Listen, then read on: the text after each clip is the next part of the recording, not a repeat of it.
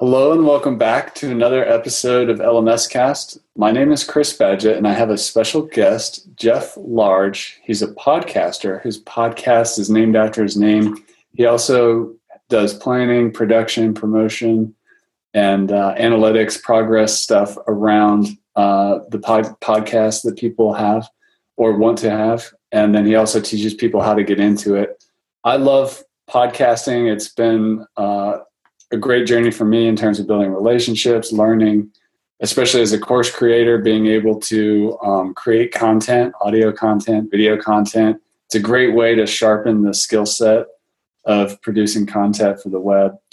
But so this episode is going to be podcast focused, whether you want to do it to get leads or add value to your community or just start building community from day one when you pick your passion that you want to really focus on.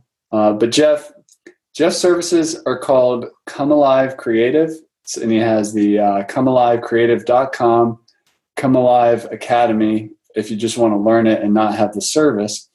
How'd you come up with that name, Jeff? Come Alive. Branding is always a pain in the butt. I actually pulled the quote. I was reading the book, Wild at Heart by John Eldredge, and he quoted, there's a guy, Howard Thurman, he says, I pulled it up. I have it on my other monitor here. Don't ask what the world needs. Ask yourself what makes you come alive and go do it. Because what the world needs is people who have come alive.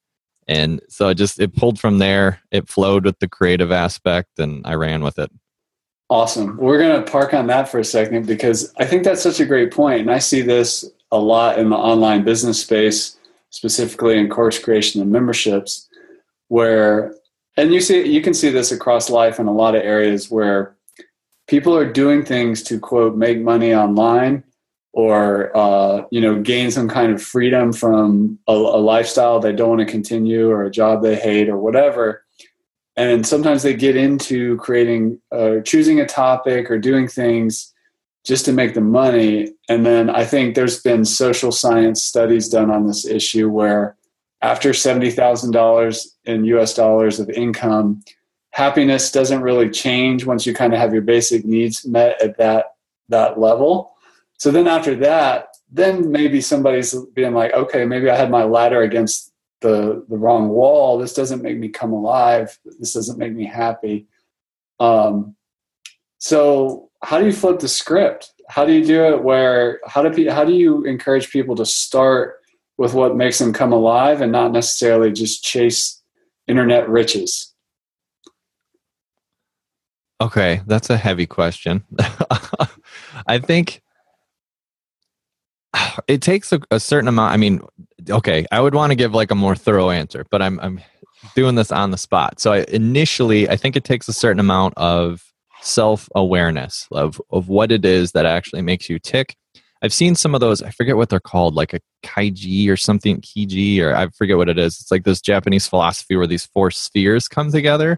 I think it's called Ikigai. Ikigai, yeah, okay, there you go. See, you got me covered right there. And whatever it is, it's this weird blend of figuring out like what it is you actually enjoy, what it is you're good at, what the world needs, and what people are willing to pay you for. And so it's this culmination of those four things. Now, out of the gate, I never would have figured that out. Like, there's no way I would have known in the beginning. And so it was a matter of what needs can I see, what do I enjoy doing, and what am I good at is sort of what I started with. And then from there, through refining it and through time, I mean, I've been doing this for not podcasting exclusively, but just running my business. Since I resigned from teaching, I've been doing this for like 5 years now. And it's finally getting into a point where I'm actually feel like I'm actually cruising with it. So does that answer?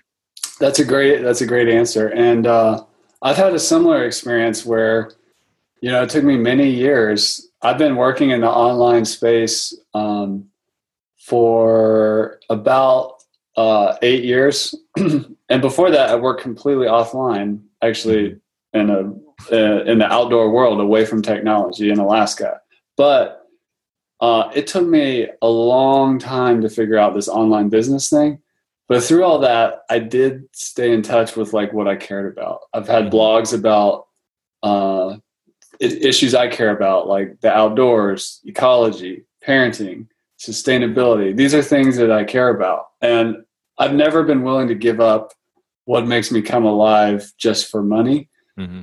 But at the same time, it's in the industry or in the online world, if you look at the marketing that's out there sometimes, it's all about shortcuts and hacks and, getting this amount of money in this many days. For me, in my experience, it was a long multi-year process to even get stable. Can you relate? Yes. Yeah, absolutely. I think I take the unpopular opinion that I feel like most people should not start businesses, that they should not.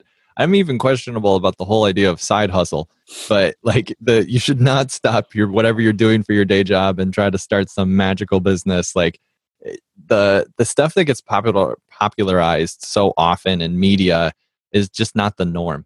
We've had many years, similar, like you said, I've ran out of money completely, like twice on 2 different occasions through the history of this, and have always been able to come back, and I've always had a really like strong core belief that this will work. And it's changed. The business has changed over time. We went from generic graphic design and web dev, and then we moved more into, we niched down in e-commerce for a while, and we started to round back out to more like kind of higher level builds plus some digital marketing. And it was around that time that I was personally kind of unhappy with some of it. In terms of the skill set, it was outpacing what I could do as a developer. Like I was intentionally hiring smarter people than me.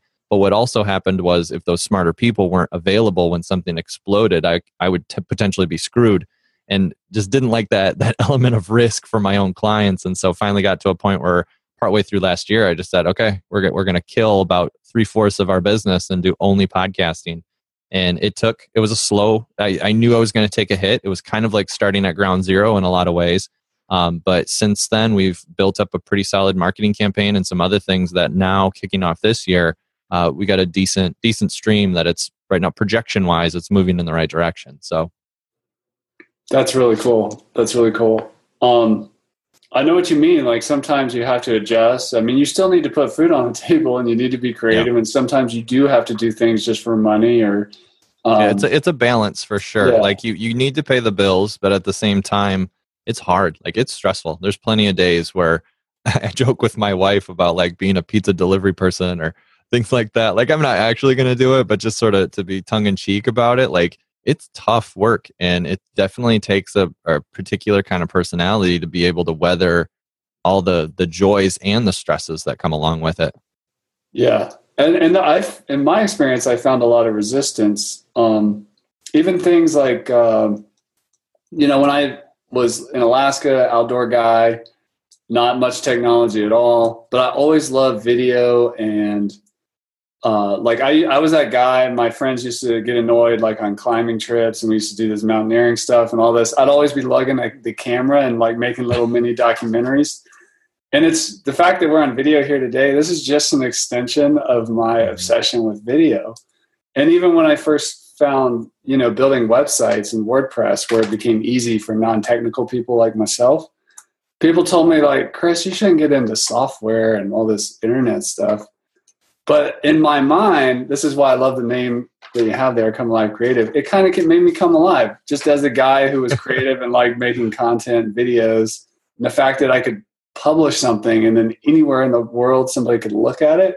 Mm-hmm. I've always loved that. And then you could connect with them. It literally made me come alive. And I just followed that thread to becoming a Lifter LMS software CEO guy.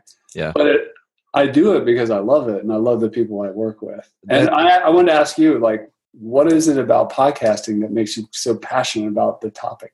Yeah. Okay. Actually, I'm going to back up a little and then round back to that question. It'll come together.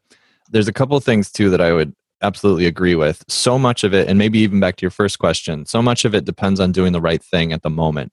Now, I think looking ahead is important, and learning from what you can in the past is also good. But there's a certain element that is just hard even for me to be patient enough to look at exactly what's in front of me. But so much, if you just make the right decisions now, it will start to play out and unfold in the direction that it needs to go, instead of trying to guess and always, what's the next best opportunity? And no. If you just look at what you have right now and go, okay, what is the thing? What is my most important task I need to be working with?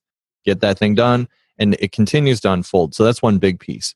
In terms of the love for podcasting, I wouldn't even say it's a love for podcasting. It's just happened to take that form because, like you, there's certain core aspects of who I am that I really appreciate things. I love learning and teaching are huge. I think on the StrengthsFinder 2.0 test, my number one thing is learning. And so through hosting podcasts and talking to diverse individuals, whether it's my own industry or other ones, we've hosted a lot of different podcasts, some with like eclectic tastes and some with just like practical, technical business knowledge.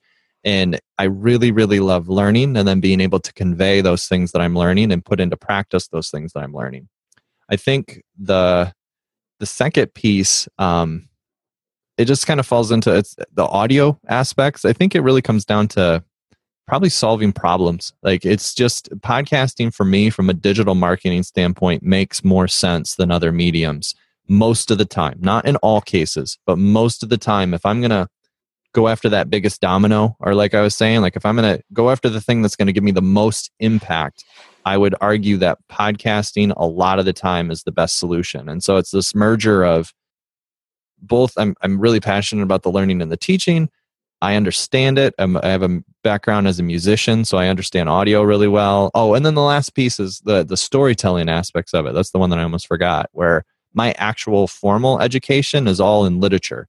And so I have just a ton of experience teaching story and good writing and these types of things. And there's so many of those elements that can play out in a podcast, in a hosting situation, and whatever it is. And so it's that kind of stuff that's important to me. Well, let's talk about some of the benefits of podcasting, specifically for the course creator, the membership site owner. I'm going to share some and then hand it over to you. One of the great things about podcasting is actually that you can get free consulting. Like I'm about to get a bunch of free consulting from Jeff because I'm thinking of starting a new podcast for free on this call.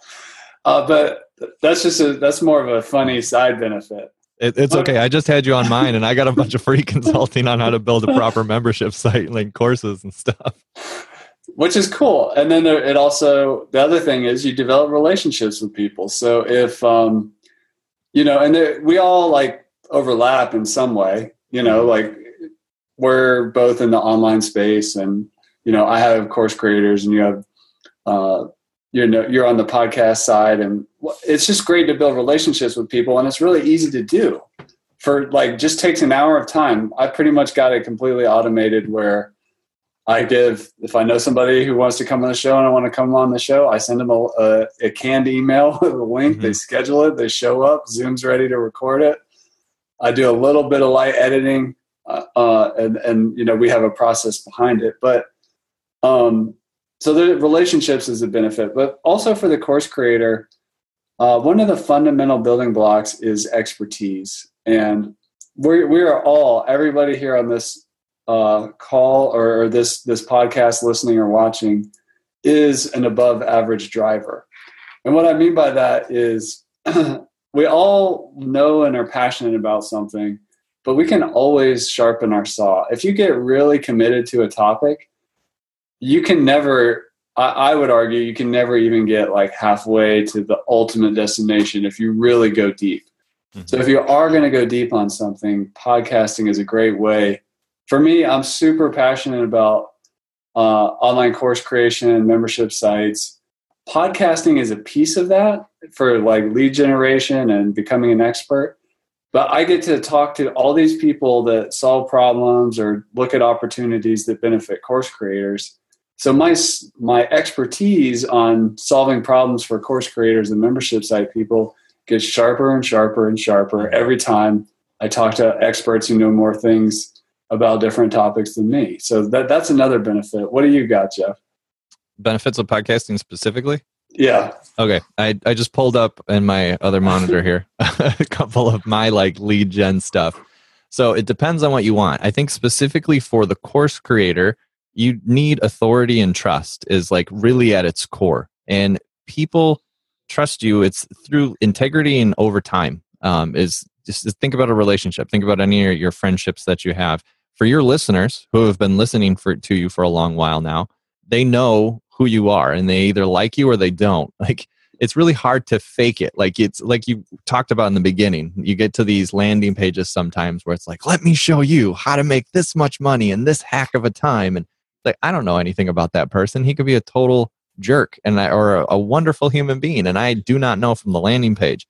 But from an ongoing podcast where somebody makes an active decision to put you in their ears for however hour every week, they're going to develop that relationship. And eventually, if you know what you're talking about, if you're associating with the right people, hopefully trust to a point that they'd want to work with you in some capacity. So, I mean, I think that at its core might be one of the leading things. Just to rattle off a handful, some of these you kind of said as well. One would be to that brand recognition or authority in an industry. Another one would be if you want to reach new prospects, grow an audience. Another could be increased sales, opt-ins, some sort of engagement. You might want to learn more about a topic or a specific target audience. You could also need to increase your social proof, customer loyalty, reduce churn. Reduce churn could actually probably be another big thing for membership sites, that type of deal. Another one would be if you want people to actually care about what you're marketing, not just like see it and react, but be part of it, be part of the journey. And then the last is so many people actually have really great stories to tell and to teach. And it's a medium that I think has some definite unfair advantages against other written form and even video form. And so those are several that I argue a lot of the time. That's awesome. And I'm going to throw a few more out there. One of them is, I think I heard this phrase from Clay Collins. He's the guy behind Lead Pages. Mm-hmm. He said podcasts were great because they're in a category called portable content. Mm-hmm. So it's really just podcasts and audiobooks that people can like take into the woods, like me when I go running in the morning. I have this portable content. I can't take my website browsing experience or YouTube out there while I go running or while I'm driving or doing the dishes. I love doing dishes because I'm like, no, I'll do the dishes because I'm going to listen to a podcast. It's portable. And so portable content is very powerful. There's a lot of things competing for attention for other parts of the day, but we actually have a large percentage of our day, if you're talking about content, where only portable content can get in there. Yeah. So that's it's just a really neat concept. Oh, to piggyback on that, this book in particular, have you read 0 to 1? I've watched some of the talks of Peter Thiel and stuff, but I haven't read that one yet. There's one article that I wrote about a concept, kind of took a concept that he had and applied it back to marketing, where very similar to what you're saying, there's this idea that he has called scale of competition. And it's most of the time, like we used to have a client when I was doing web dev still, who was a specialty European bakery. And she was very convinced that her only real competition was other specialty bakery shops, like people that focused on allergies or maybe had a special type of bakery or whatever it was. But what he would argue in his book is that her competition was every single business that was selling food at breakfast time. And I would lean more towards that's the reality of it. And if you take that principle and apply it back to marketing as a whole, when you write something, it's not just like if you're writing blog articles on how to run a good course, you're not just competing against other blog articles that write a good course. You're competing with anything that demands visual attention. So it could be other blogs. It could be social media. It might be YouTube. It could be a Netflix series. It could be a physical book. It could be spending time with your family. Like you have to make an active decision that I'm going to sit down and read this blog. Whereas, like you said, audio can go across the board where it's the one medium you can do that is portable. You can do it while you're driving or the dishes or working out or whatever. And when you break it into that kind of category, the only real competition you have are other podcasts, audiobooks, and then music. And maybe occasionally the person, like I know I have several creative friends who just throw movies on for background noise, but it's like those three primary things, all of a sudden your pool is a lot smaller of what you have to go up against. And I think the realities of success are much higher. Yeah, that's super, super good. And one of the things I just want to add to portable content, which I've been obsessing on lately with podcasts specifically, is taking that idea and then taking that into the online learning or the membership space. How a lot of things like Lift Your LMS and a lot of online learning tools they're web-based, and as long as you have a cell signal on your phone, you can still continue the learning experience. But why not design in some kind of podcast to go along with it? Mm-hmm. And even better, if that podcast can double as lead generation, if they haven't joined your community or bought your course yet, but value add to people who are already inside. And now, you're using, the apps so that people can download podcasts and then keep learning on the go. Mm-hmm. That's, it's just a really fascinating way to look at it, because everybody is time strapped or says they're, quote, crazy busy, especially if they're, married with kids, and, everything seems to accelerate in terms of busyness. So it's just a unique opportunity. Yeah, I think it's great. 100% agree. The other thing I want to add too, just in terms of marketing, when you have a podcast and you interview people, it's easier to end up, I find, with other people's audiences, because even if someone's come on my show or not, they know that, especially if they listen to the podcast or at least check out one of them or saw one of the video versions somewhere, that they're like, oh, you know what? I think that guy could probably add value to my audience. And people are always looking for that. Like, if you prove yourself as a content creator and come off good, I mean, people recognize it immediately. Like, if I'm listening to a podcast, someone who doesn't know me, and I'm like, oh, that would be a great guest for my show. I'd love to introduce them to the 25,000 people on my email list. Like, I would gladly do it, because I know they're going to, even at what we can talk about in an hour, super valuable. So, any other benefits before we move on?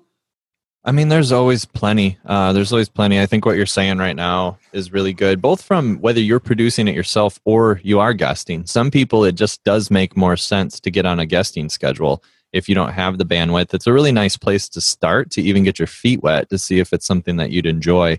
I know there's more. Like, there's tons, but it really just depends on the goal at the end of the day. Like, a lot of the time you can go into these things and have a guess of what you need.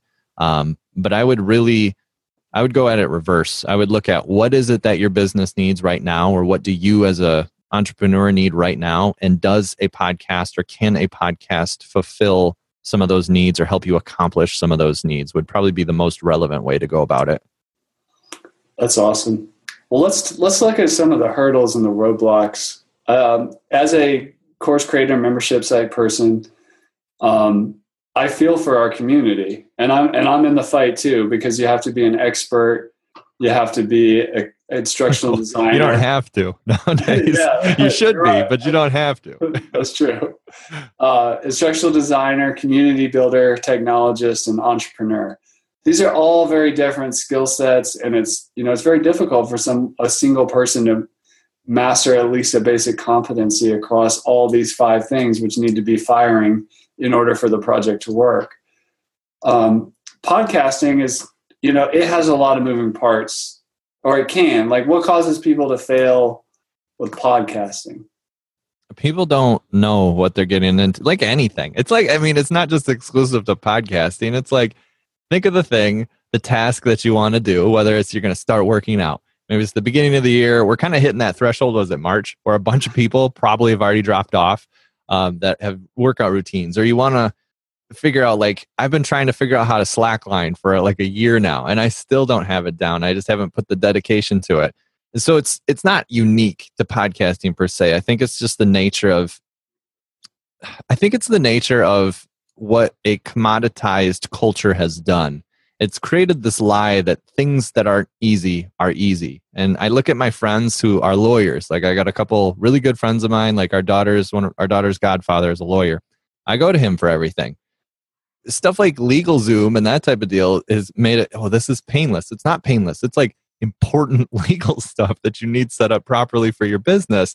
And I've heard him get his frustrations where I think I was doing some just very generic research, and he's like, "Oh, are you an expert lawyer now?" And I'm like, "Okay, I'm sorry." like that kind of thing. And so with podcasting, it seems real easy. You can go to these, it's just record some audio, and then you can go and get it edited by somebody, or you can edit it yourself and then you push it to the web and everyone will love you. Well, no, that's not the case. There are things that exist. So for example, there's Anchor FM is this app, and you can record your podcast from your phone. I think it lets you automatically integrate music from iTunes, like select stuff from iTunes. I have several friends that use it. It's a very, very super dead simple entry level way to get into it. But there's trade-offs because it's free. Like, you're subject to having explicit amounts of advertising from Anchor itself on the cast. You're limited in what you can do. The sound quality is trash because you're recording like on the go on your phone. And so if you just need to get your thoughts out there, hey, maybe that's a good solution. But if you're looking to actually produce something of substance, of quality, like these things that most of us strive to for a serial grade podcast or hardcore history or any of these, like the ones that we kind of put up there on the pedestals, it takes a lot of planning. It takes a lot of work. You need to understand everything from how do I research content that people want to know about? How am I a good host? How do I tell a good story or write a good narrative? What equipment do I need? How do I use said equipment once I buy it? After that, how am I recording? How do I balance a microphone level? How do I get my music proper? How do I craft a story? Like, listen to NPR. They have teams of people that are just deciding where to place the like, yeah. I'm not kidding. There's other books, like there's one that's called Out on a Wire that I've been reading, and they talk about how they like spent hours just figuring out to get the talking right. You don't, like we're doing right now, we're just cutting an interview. You said you do a little bit of light editing, push it. If this is going to be like a full production type thing, you might take an entire chunk of something that we said and rearrange it somewhere else, and it's like putting it together like a storyboard. And then even beyond that, okay, how are you going to market it? How are you going to get it to the people? One of the questions that I've been kind of pondering a lot lately is so many people will just record something, launch it, and then go, how do I get people there? Well, you missed a crucial step in the beginning by not planning. And then just understanding each social media has its own personality. You have to do specific things in order to grow a list and actually engage with it. How do you know if people are even going to your blog post that you're writing? All those things. And then finally, at the end, how do you measure it? How are you actually seeing if you're doing what you need to do, if you're hitting your goals, if people are listening? And so it's just very, very easy on the surface level to go, oh, I'm going to start a podcast. When in reality, like anything else, there is a ton of stuff below the surface that you really have to dig into if you want to be good, if you want to be an expert at it. Yeah. And it reminds me of blogging. Like, anybody can start a blog. I've always been interested in how podcast has a higher barrier to entry than blogging. It's just easier to start a blog than it is to start a podcast, in my experience. But once you get through the hurdles of it all, for me personally, I find it easier to do an hour-long podcast than a 1,000-word blog post article. But yeah, I mean, it depends. Yeah, it depends on what the topic is, I think. Yeah. And it depends on who you are, if you're a writer or not, clearly, like all those different mediums, because somebody might think the same thing about video. It's just sort of a lot of it, it's dependent, but it makes sense. Yeah, you find what you're good at. For some people, it is talking and conversation. Mm-hmm. And for me, I think I had to like develop that more for the podcasting medium. Like, you hear a lot of podcasters say this. I don't go back and listen to my early episodes. I don't go back and listen to my early episodes because I'm like, what was I doing? Oh, I could have changed this sounds horrible, whatever. But that's part of the journey. Well, you do that with everything. We did this with code. Like, as a developer, you look at what you built, like you read your code from a year ago and you're like, oh my gosh, what was I thinking? And so it's like, if you're actually growing and striving, that's a natural thing. I get so nervous. Even right now, I'm forcing myself to be uncomfortable and put a lot more thoughts and opinions and reflections out there. I started playing around with Periscope, and I've been doing little video kind of, hey, this is what I've considered today, or the lesson that I took today, put it out on Twitter. I know for a fact I'm going to look back like a year from now, 2 years from now, and go, what the frick was I thinking? Like, that was so stupid. But you got to roll with it because you're always growing. Hopefully you're always growing. To your earlier point about how podcasting is so powerful as a tool, I think there is a level, just like video, where you have to get comfortable living out in the open. Like this whole issue of privacy it's a big issue on the internet or whatever, but if you're going to be a podcaster or a video blogger or a blogger and you're talking about personal things, I think for some people it's harder to get over that living in public, because the best podcasts in my experience that I listen to, it's people who did do the come alive route. They're being authentic, they're being themselves, they're being it raw, they're telling it like it is, and they're just being them. They're they're on a stage, but they're not acting. That's a good way to put it. I had one question and then a follow-up. How do you handle this? Now, on one hand, keep in mind, I still believe that basically no one knows who I am. Like it's very, very small audience that would ever recognize my name. So it's not like I'm some sort of celebrity by any means. However, how do you handle that aspect of public life and your family? Because I've debated, I'm starting to do a little more with video, and I'm not 100% sure if I'm ever going to like feature my kids or my wife or that type of thing, or if it'll always just be me. Well, I've had a blog that included some family stuff in it, and I also have a private blog that only my family sees, and super close friends. But for me, the line gets a little fuzzy between work and life, because I love what I do so much and I'm so passionate about it, and my family and how we approach learning as a family, it's all part of the story.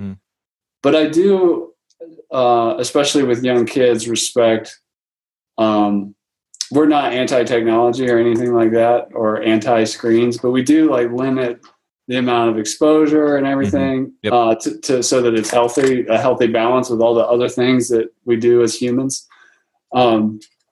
But I would say that I've made that choice for me, that I'm okay with it, but I think it's a choice that I leave up to each individual in the family. And I think the kids, that while they do show up from time to time in some things, I'm really saving that choice for them to make when they feel comfortable with, like, and when it's appropriate, like as a parent, like to allow them to choose their publicity level. Because I have friends that aren't even on Facebook, and they refuse. Like you cannot find them on the internet. Yeah. But that's their choice. So I think a lot of it is a personal choice. Yeah. Okay. No, I'm just curious, because it's something I'm toying with at the moment, because both, like, my whole family is amazing. And like you said, there's a high level of integration with me working from home. My son's like kind of dual enrolled. He goes to school 2 days a week, but he's homeschooled part of the time. My daughter she's just getting homeschooled by my wife and I. My wife also works from home. And so it's like we have high contact. And even today, like it's sitting here because I got to do a video on it. But I got this awesome box from Zoom with a bunch of new equipment in it. And my daughter's like, oh, exciting. And she wants to help open it with me. And so it's like stuff like that. So I'm kind of playing with that idea. One other thing, to your point, I'm curious on if you had any thoughts with, you said you sort of respected the come alive way and the authenticity of it. There's a weird balance with, I want to be transparent and I want to be authentic. And I think that's more for the benefit of other people that are considering going down this type of road, and just being real about the fact that it's difficult and it takes a lot of time and it takes a lot of effort and it can be very stressful. But on the other hand, I think as business owners, and especially service providers, that we need to have a high level of confidence and expectation. And I'm wondering if those two things, if like the authenticity ever degrades the confidence level. Does that make sense? I don't think so. It does make sense. I don't think so. And one of the main reasons I do podcasting, besides my own selfish desire to get free consulting and meet cool people and stuff like that, is it has become accidentally almost the number one source of lead generation for our software, Litra LMS. And I'm not a famous person, but I have gone to like WordPress events where people knew who I was. I have no idea who they are. They follow the podcast. They recognize me in public. Or, but it's not like I go to the airport and that happens. Something like that. But because I have heard our customers say, you mentioned at the very beginning, podcasts help build trust, but it's a classic sales statement that people buy things from people that they know, like, and trust. So in addition to trusting, there's liking and knowing. Knowing is being in the earbuds, for years before maybe even they contact you or buy your product or join your email list or something. Liking, I think, comes from authenticity. Because if you're being yourself, you're either going to repel or attract people. And maybe there'll be some people that are kind of ambivalent to your personality. But I've gotten the statement that people like they bought our stuff because they trusted me, they liked the thing, they actually appreciated how our podcast wasn't it was just real, like went straight to the conversation, and we just talk, and they just like it. It feels authentic. And sometimes we go on side tangents and talk about different things, but people like family. Yeah, from my experience, people like that because they want to do business with people that they know, like, and trust. And I just, the longer I'm in business, the more I realize how true that really simple statement is. No, that's good to know. You got more years than me, so I'm gonna stick the course then. Stay with it. Keep putting myself out there and whatever. Yeah, it's good. It's good. And I will say it's like it takes some time. Like I think as a podcaster or a blogger or any kind of business owner, course creator,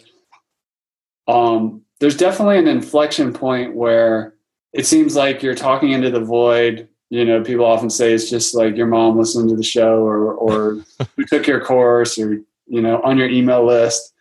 And things are small until they're not. But you have to start. That's the key. Yeah. And it's a journey, and it's not like the overnight success thing or whatever. I think that's huge. I don't agree with most of what Gary Vaynerchuk stands for, but there's a few comments that he's made just in terms of like appreciating every interaction, every interview. And even if it only has 10 views or something, like you don't know who those 10 views are. And just giving everybody the chance, where I think sometimes I feel tempted, even as I have, say, a submission come through on the website or whatever, where maybe the person didn't leave me much information. And so it makes me feel like, okay, this person doesn't know what they're talking about or something. But just getting over that, not being arrogant about it or anything, and genuinely giving them a call and seeing if we can help. And I've just been blown away so many times by what would perceive to be a small endeavor, small phone call, small interview, small guest opportunity, whatever it is, but you just don't know. And it's like all of those things, you don't know who you're helping and how much you're helping them. You don't know what that can play out and what connection that can make. And just even how you and I met each other was originally, I had a friend recommend me to Joe Casabona, and then him and I have started talking. We've started meeting on kind of like a semi couple every week. We touch base with each other. He recommended you, and it's playing into this now. And like you were on my show, now I'm on yours. You don't know. And so when you're open to these networking opportunities and just ways to give back, I think the fruits are clearly there. Yeah. That's the relationship piece, and that's how it grows. And sure. I'm just thinking back about how I got to know Joe, and I can think about like 4 people that I connected to before I met Joe. Yeah. On the internet, and then later I've met him in person. And that's the How I Built It podcast, which is a great show. Yeah. Yep. Very much. Come Alive Creative, your business, for people who want to get into podcasting. We're talking about the 5 hats of course creators. The technology piece, the entrepreneur piece, even the instructional design piece, like the creating digital content. Podcasting can help across a lot of that. What does your service offer? We try to create a turnkey solution for people that want to start a podcast. And so it's like we don't necessarily have to do everything, but we literally can do everything. Most of the time when people hear podcast production, they're going to think of probably one of 2 things. One would be what we said, like what would our academy is, where basically it's a source of somebody either giving you some consultation. This could be in person, it could be in a group, just one-on-one, or it's courses that they've created, tutorials on how to do this. Sometimes it's free, sometimes it's paid for. The next tier up would be, say, what probably the largest pool is in terms of what I would consider even remotely our competition. If you have your audio and you need say you record your interviews and you just don't have the expertise to know how to edit it well, you don't have the time and you want to get it edited and maybe some show notes made and even the post done for you, there's a lot of companies and individuals that will focus in that area where they just edit podcasts. And that even there's a fair amount of commodity to that, where prices start relatively low and then they can go up to several $100s a month.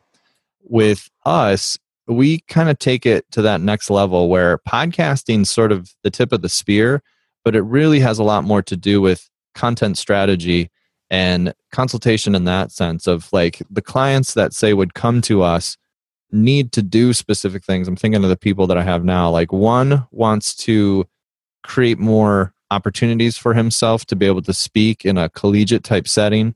Another one wants to build more authority and connections in his own personal community. Another one is looking to, two of them actually are looking more for like authority type stuff in terms of building just some clout in their own industry and leading the way in their own industry. And they see podcasting being able to do that. And so we can literally we have a 4-part process. I sort of alluded to it earlier, that we basically can handle all of your planning. So we know who your targeting audience is, what your goals are, all of the legwork up front. Next would be the actual production. So it's recording and editing those down. We can host it. We have either myself or people on my team that would act as host for you, like on your behalf. Or you can do it yourself and we just coach you on how to get better and produce the episodes. And then the final 2 phases are promotion, like we talked about, of where to go with it. And then the last one is measuring that progress to make sure that we are actually tangibly getting to the goals. And that way we can verify that this is a worthy investment for you. And you have, so I love the stack, by the way. So in the expert industry, people, it's all about the stack. So you have a done for you / done with you service, or you have the do it yourself option through the Come Alive Academy. What do people learn in the academy? You can learn now this is the part where I can be transparent about. I'm not like the videos and the content there is good, but I've organized it in a wrong way. Basically it's everything from start to finish. And so it's all of those pieces that I've said, it's organized a little bit different. But it's basically, you're going to learn from the academy the very basics of planning. You're going to learn a variety of equipment and how it's used. You're going to learn how to edit, and then you're going to learn on the pieces of the puzzle of like how to create how to get it synced into your website, which hosts to use, like media hosts specifically, not website hosts per se. How to generate an RSS feed, how to submit that RSS feed to things like iTunes and Stitcher and all your Google Play, a lot of those major aggregates. And so that's sort of the core. But beyond that, I'm constantly making new classes and I'm going to be reorganizing it in a way that's a little more fit and in depth. And so I would say right now it's a big scope with not a ton of depth. Like my editing course goes in kind of deep. I talk about Audacity and a lot of the capabilities of Audacity. And then otherwise, it's a pretty solid general overview. Like if you have no idea, it would be a really great place for you to go. But my courses that are being created now and that are getting expanded on, those will be for kind of more of that mid-level or high-level person or higher-level person that wants to dig in deeper. I created one on basically our entire workflow on Basecamp of how we have a really set, solid process, like you said, that it's systematized. I'm going to be doing breakout courses on like specific pieces of equipment and how to really understand that, not just like, hey, here's a digital recorder, hit play, like everything that it does and all the capabilities. And so if you have a specific need, then you'll know exactly like, oh, I got to take this course. And so it's not there yet, but that's the direction that we're moving. So if you're a do-it-yourselfer, check out comealiveacademy.com. I do want to go back. I do want to go back to the other part of your stack, the services. Some people have, more money than time, and what really jumped out at me was what you said about. I didn't even realize there was a service out there where you could have a podcast and not even host it yourself to achieve some kind of business goal. I think that's really interesting for some people. Mm-hmm. But even just the next level down, where all I need to worry about is showing up to host or whatever, that's fascinating to somebody who's, like we said, you can't wear all the hats, or it's very difficult to wear all the hats. So if you're going to build a team around your project and find services out there on the internet like Come Alive Creative to make podcasting at a professional level approachable and, with the right things in place without all the do-it-yourself learning curve. That's a pretty sweet opportunity. I would think so. I've kind of planted my flag in that realm, and it's one of those things, like you said, you get a level of expertise, like you continue to sharpen your blade. Now that the only thing that I'm doing is podcasting, I have a million questions just personally for myself and needs that I have for my clients. And so for a long time, I have my current setup the way that it is, but I'm recommending different pieces of equipment that has forced me to really, really get to know everything that's available and build relationships directly with these companies, or even simple stuff like, what is the best video platform for connecting with remote guests? I've used at least like 10 different ones, and I can tell you the nuances of each one. And it's like all of that stuff, I think, even from a practically speaking, not even as a sales point, but just say the amount of time that you save by having a team like ours come in, or even one of our, like I said, a competitor, somebody that is really niche, like legitimately niche in an area. That's why it's such a big advantage. If you need a podcast, you can learn all of it. Absolutely. Be my guest. But understand, we've been doing it for at least, I think I've been podcasting for maybe 6 years specifically. And I have about 15 years worth of audio experience behind my belt. So it's like, okay, you can do that, but it's going to take time. And it's that kind of thing that you have to weigh out if you want to be the technical expert, or if you just want to be the host, like you said. So here comes the free consulting part, which the listener can benefit from as well. What is the best video conferencing, podcasting, or what are some of the nuances between them? Like we're on Zoom right now. It's a trick question. The real answer is I haven't found one yet, and it sucks. I am a big proponent for hardware over software.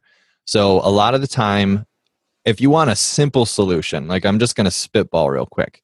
Simple solutions are tell me yours, because I can see that you're using the Audio-Technica mic. Are you USB plugged in? I'm USB plugged in and using Zoom recording to the cloud, not locally. Okay. All right. So that is a very dangerous setup for me. That makes me incredibly nervous, where I'm sitting in front of an actual like hardware Shure SM58. I'm jealous of your sound, by the way. I can tell from the very beginning. I'm like, oh my gosh, this sound's going to be so much better than my sound. Sometimes I interview somebody and they have earbuds in, so I win. But you're definitely winning. Please continue. Will it make your audience sick if I flip my camera real quick? No, go ahead. Okay, all right, here we go. I'm going to take this over here. We'll walk you through. So I got the Shure SM58. That's running down into my Mackie 1202 mixer board. Everything when I'm recording has been recorded on a Roland RO5. However, this has limitations, and I can shoot real quick. It only has the 3.5 millimeter line in, which is fine for studio, but sucks if you ever want to actually have an XLR input, which is like the fatter cable with the 3 prongs or whatever. You're coming in this line right here via a mix minus, and so it's basically, without going into super detail, you're getting all of the sound except for yourself, hence your levels potted down all the way, and that's getting pushed back out on this aux. This would be the channel if I was doing my own recording. I got my studio monitors. These are okay. They're not like the best level by any means. They're Mackie. They're good, don't get me wrong, but the more important thing are headphones. But then where some of the magic happens is the stack I have underneath, where I recently picked up the DBX. Basically, this creates a preamp. Dynamic microphones, like what I have naturally, are a little quieter, and so this will boost the sound out of the gate. The one below that is a gate limiter that I've used for a long time, and so essentially that's cutting out any background noise in pre-production before you ever hit post-production. So it just eliminates any of the noise that you would get in the background, like fans or dogs barking or things like that, if it's not of a certain decibel level. And then from there, it's just like a power strip. And then that amp is for like if I'm running live sound with my actual speakers, if I'm doing an event or something. And then even finally, I'm starting to play more with, I've got connected with this company, Cloud Microphones. They make like a $2,000 ribbon microphone, but this acts very similar to the preamp that I showed, and it's a lot more portable, so it'll give you a boost in gain. Plus, it has the same circuitry as their ribbon microphones for only $150 a box in order to just pop up your sound and make it sound a lot more clear. So long story short, huge advocate for hardware. And one of the big reasons why was just reaffirmed for me. I've recorded hundreds of episodes on my digital recorder. Never lost one, ever. I tested out Zencastr just last week or 2 weeks ago. And of my first 3 tries, I lost an interview completely.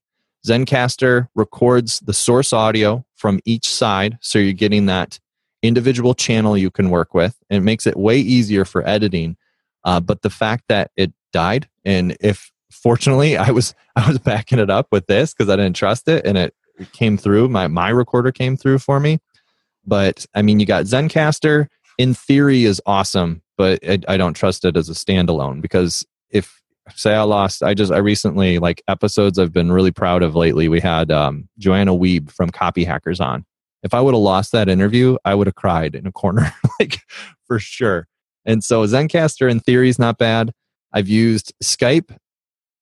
Skype is not dependable, but it has a very signature sound where when it does screw up, it will just draw out the person's voice. And so I've used Skype enough that I know how to edit it and make it really clean. We're using Zoom. I really want to believe in Zoom. Like, Zoom is probably the thing that I want to be my favorite, but it's probably running at about 90-ish%. I still will occasionally get the weird like garbles. I've used Appear.in. Appear.in is really awesome for meetings, but I wouldn't feel like it's foolproof for recording on. If you're just connecting with somebody and you need something like dead simple, you literally just give them a URL and they go there and it works, as long as they're using like Chrome or something. And so that's really cool for meetings, but not for interviews.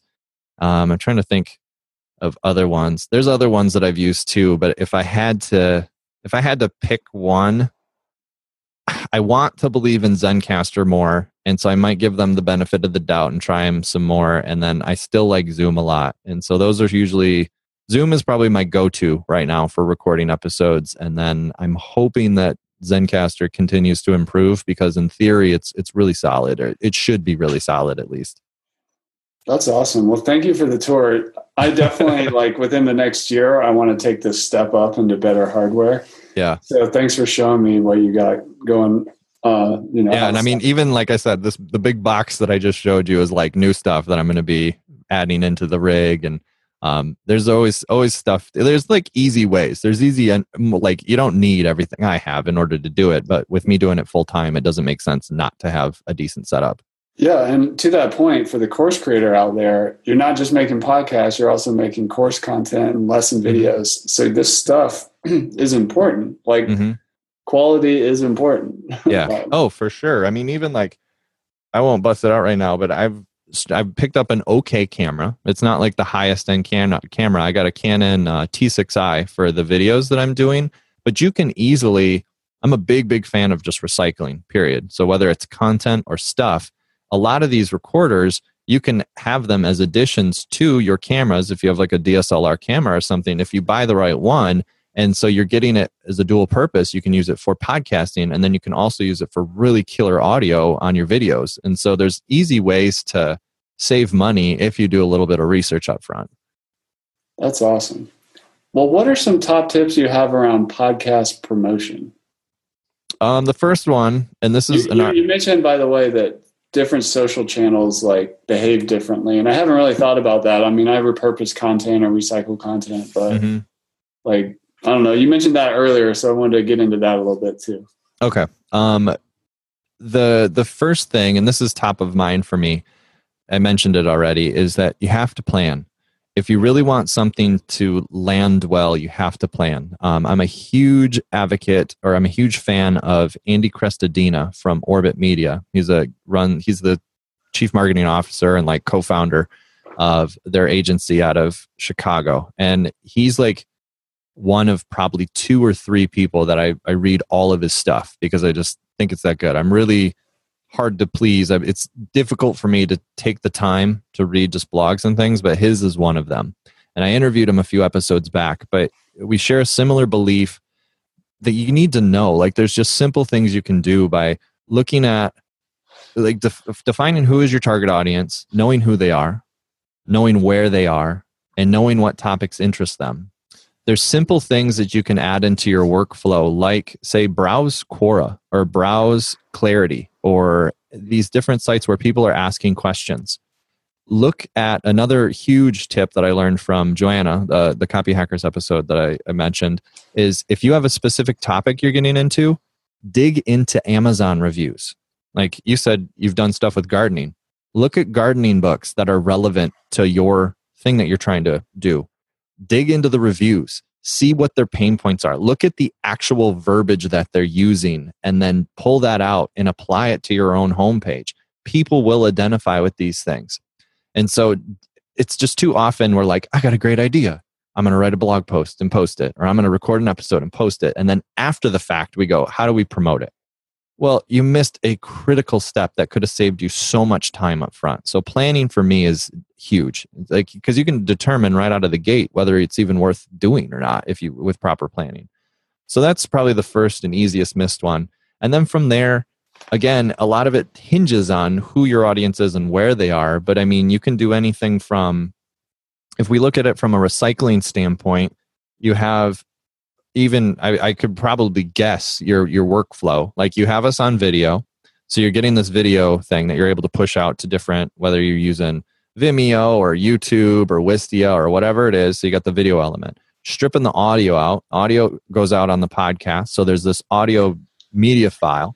From there, you're probably making a podcast post to go along with it, which all of a sudden now you have basically the equivalent of a podcast, or I mean, not a podcast, a blog post with the audio player embedded into it. And then from there, there's probably good quotes that you and I had that we could strip out and use for different aspects of social media. You're able to easily create a some sort of newsletter, if you got a newsletter that you've been going to either recap the post or just specifically for this post. And then you're able to do stuff too, where you can take, say, like seasons, and you can do, or seasons, or if you had specific episodes that line up with each other well, you can create roundup posts for them that feature everybody, and then you're going to get a bunch of shares from those people again. You can create lead gen stuff that's relevant to the thing that we're talking about. You could create like course studies or ebooks or what opt-in things, whatever it might be. There's a ton of different ways to repurpose it and to get word out there about it. So those are probably the two biggest things: planning and then being very strategic and recycling the content.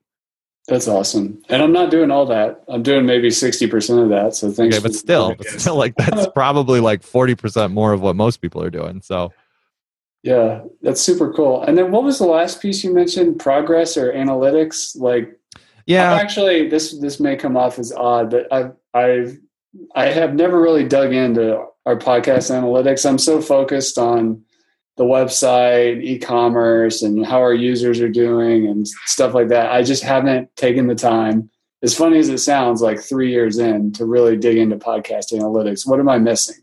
Well, okay. I got another post that I'm going to quickly reference and then address that thing. There's a lot of different ways to determine the ROI, or the return of investment.